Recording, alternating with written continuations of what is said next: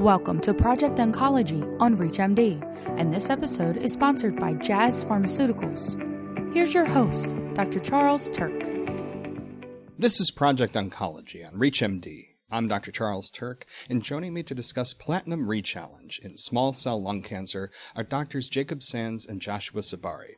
Not only is Dr. Sands a fellow ReachMD host, but he's also a thoracic oncologist at the Dana-Farber Cancer Institute in Boston, Massachusetts. Dr. Sands, welcome to the program. Thanks for having me. And Dr. Sabari is an attending physician in thoracic medical oncology and an assistant professor of medicine at NYU Langone Health in New York City. Dr. Sabari, thanks for being here today. Oh, thanks for having me. Looking forward to a great discussion. Now, to start us off, Dr. Sands, how do we currently approach platinum Rechallenge in the management of patients with small cell lung cancer? And does this strategy have any limitations? So this is done differently in different institutions and by different oncologists, really. I think broadly we can reference the NCCN guidelines, which say that at a greater than 6-month chemotherapy-free interval, platinum Rechallenge is recommended. On there, it also says if greater than 3-month chemotherapy-free interval, platinum Rechallenge can be considered, and that's more in line with the standard of practice in Europe. I can say in my practice, I'm not really one for platinum Rechallenge that much. Certainly there are some cases where I consider that.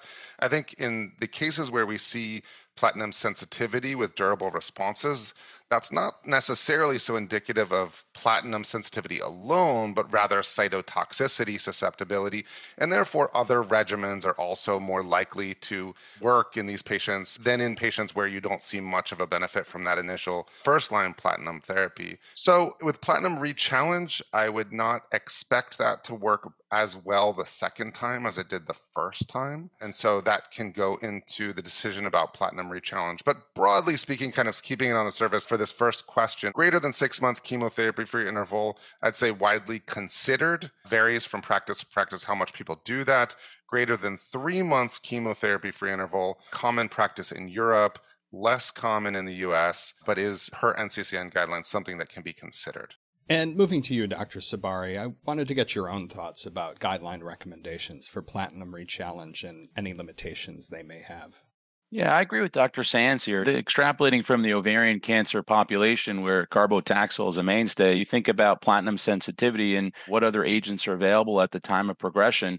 I think the biology of small cell lung cancer is quite different. And like Dr. Sand mentioned, greater than 180 days chemotherapy-free interval is the clear NCCN recommendation. The ESMO guidelines, as we mentioned, are quite shorter, right, in that 3-month, 90-day range. But in my own clinical practice, I think if you have other agents that are available with potentially less cytotoxicity and more activity durability, I tend to think about utilizing other agents in this setting. One of the major things or issues with utilizing platinum doublet, again, in the Rechallenge setting is the toxicity, and I look forward to talking about that.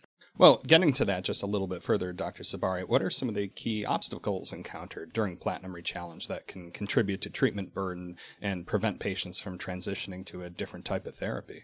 Yeah, so my standard of care in the frontline setting is a platinum doublet with a PD-L1 inhibitor, and most patients are tolerating cycle 1 and cycle 2 relatively well. By cycle 3 and cycle 4, we do see profound hematologic toxicities, neutropenia, leukopenia, obviously, as well as issues, fatigue, nausea, emesis. And I think here in the U.S., it's very rare or uncommon to utilize a 5th and 6th cycle as our colleagues in Europe commonly do. If you then have a patient who's completed the 4 cycles and then is on maintenance PD-L1 inhibitor therapy and has recurrence within 3 or 6 month period, rechallenging with platinum etoposide again does have significant toxicity. So I see a 2-fold increase in neutropenia and neutropenic fever in that patient population. There is also a concern about rechallenge with carboplatin and infusion reaction. So we do see an increase there as well. So critical to pre-medicate patients with steroids. And I think overall, it's just the response rates and the durability of response are far less than what we expect to see in the frontline setting. For those just tuning in, you're listening to Project Oncology on ReachMD. I'm Dr. Charles Turck, and I'm speaking with Dr. Jacob Sands and Dr. Joshua Sabari about platinum Rechallenge in small cell lung cancer. Now, with these challenges in mind, let's take a look at key criteria for using an alternate second-line therapy. Dr. Sands, how do you determine whether to switch your patient to this type of therapy? So at progression on first-line chemotherapy plus immunotherapy. So as Dr. Sabari said, 4 cycles of carboplatin etoposide plus either durvalumab or atezolizumab is what I would consider the standard of care for first line. And in some of these people, we see incredibly durable responses. I've had some where they have progression at a solitary site. And in those cases, then I'd consider radiating that site and continuing immunotherapy, depending on some of the specifics. I think that's a little outside of the scope of what we're meant to discuss here, but I just need to acknowledge that. Somebody with multiple sites of clearly progressing small cell lung cancer, now we really need to switch therapy. Now, if that's someone who is years in, now it's been a very long time since they've had platinum etoposide, of course that can be considered as a second line. As I've said, that I tend to reach towards some of the other options in the second line, which I'll get to. If it's someone who's had progression really very early on, where they're 2 months out from their chemotherapy, platinum etoposide, that is a much more challenging scenario. And in that case, really platinum etoposide is not a consideration. And in somebody who's had progression on platinum etoposide, is like 1 or 2 cycles in and has progression, thankfully that's quite rare. And when that occurs, that is often just a devastatingly terrible scenario with highly resistant small cell. So I think what I'm going to focus on then within that context is somebody who has progression within months of their platinum etoposide, and they've got multiple sites of progression. And in that setting, the FDA-approved second-line options would be lurbinectedin is a newer option within the last few years, or topotecan, which is a long-standing second-line option. Topotecan is something that really has quite a bit of toxicity. Staying with you, Dr. Sands, would you share a case with us where you transitioned a patient to a second-line therapy, and what were some of the outcomes you saw?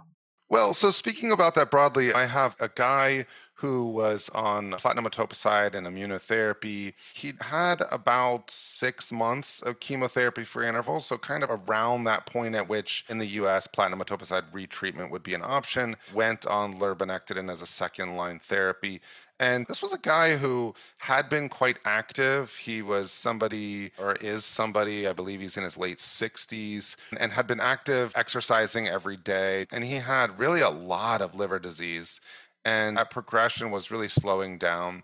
And I started him on lurbinectedin. He had a beautiful radiographic response to that treatment really quite early. On the first scan, 2 cycles into lurbinectedin had significant reduction, particularly within his liver mets, and really got back to exercising every day and being active. And now for him, that lasted probably around 9-ish months, I'd say, which I think is a little bit on the longer end. There are certainly patients in the trials that had longer disease control, but as far as that's really that 9-month time frame, I think is where we start seeing some decreasing numbers of those with ongoing responses to therapy.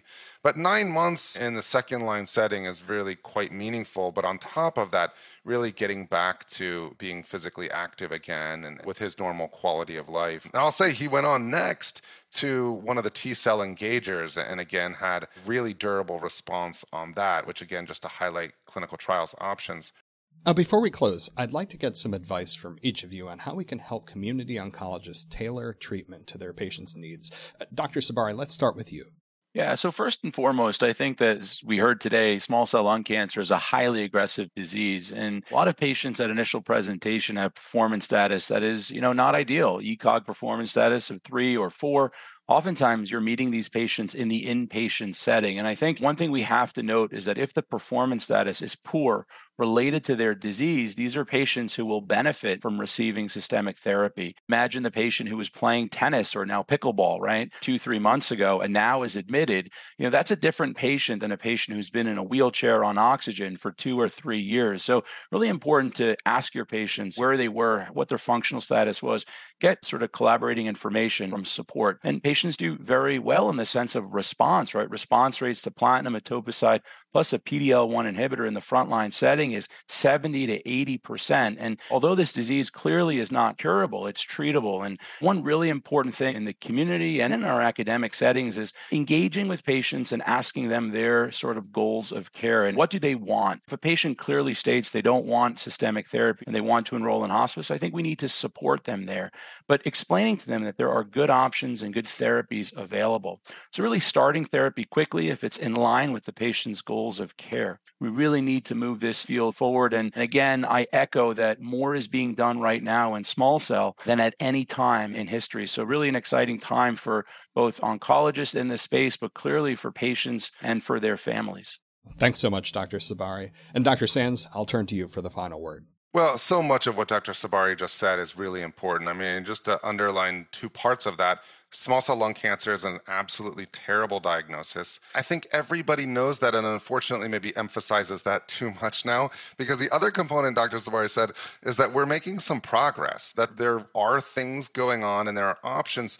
And at the same time, that discussion with patients that he mentioned and really listening. Now, some patients don't want further treatment. And of course, we listen to them, but oftentimes they're not aware of the success opportunity that exists. Now, not everybody has a response to therapy in the second line and beyond. Clearly, in the first line, we expect responses.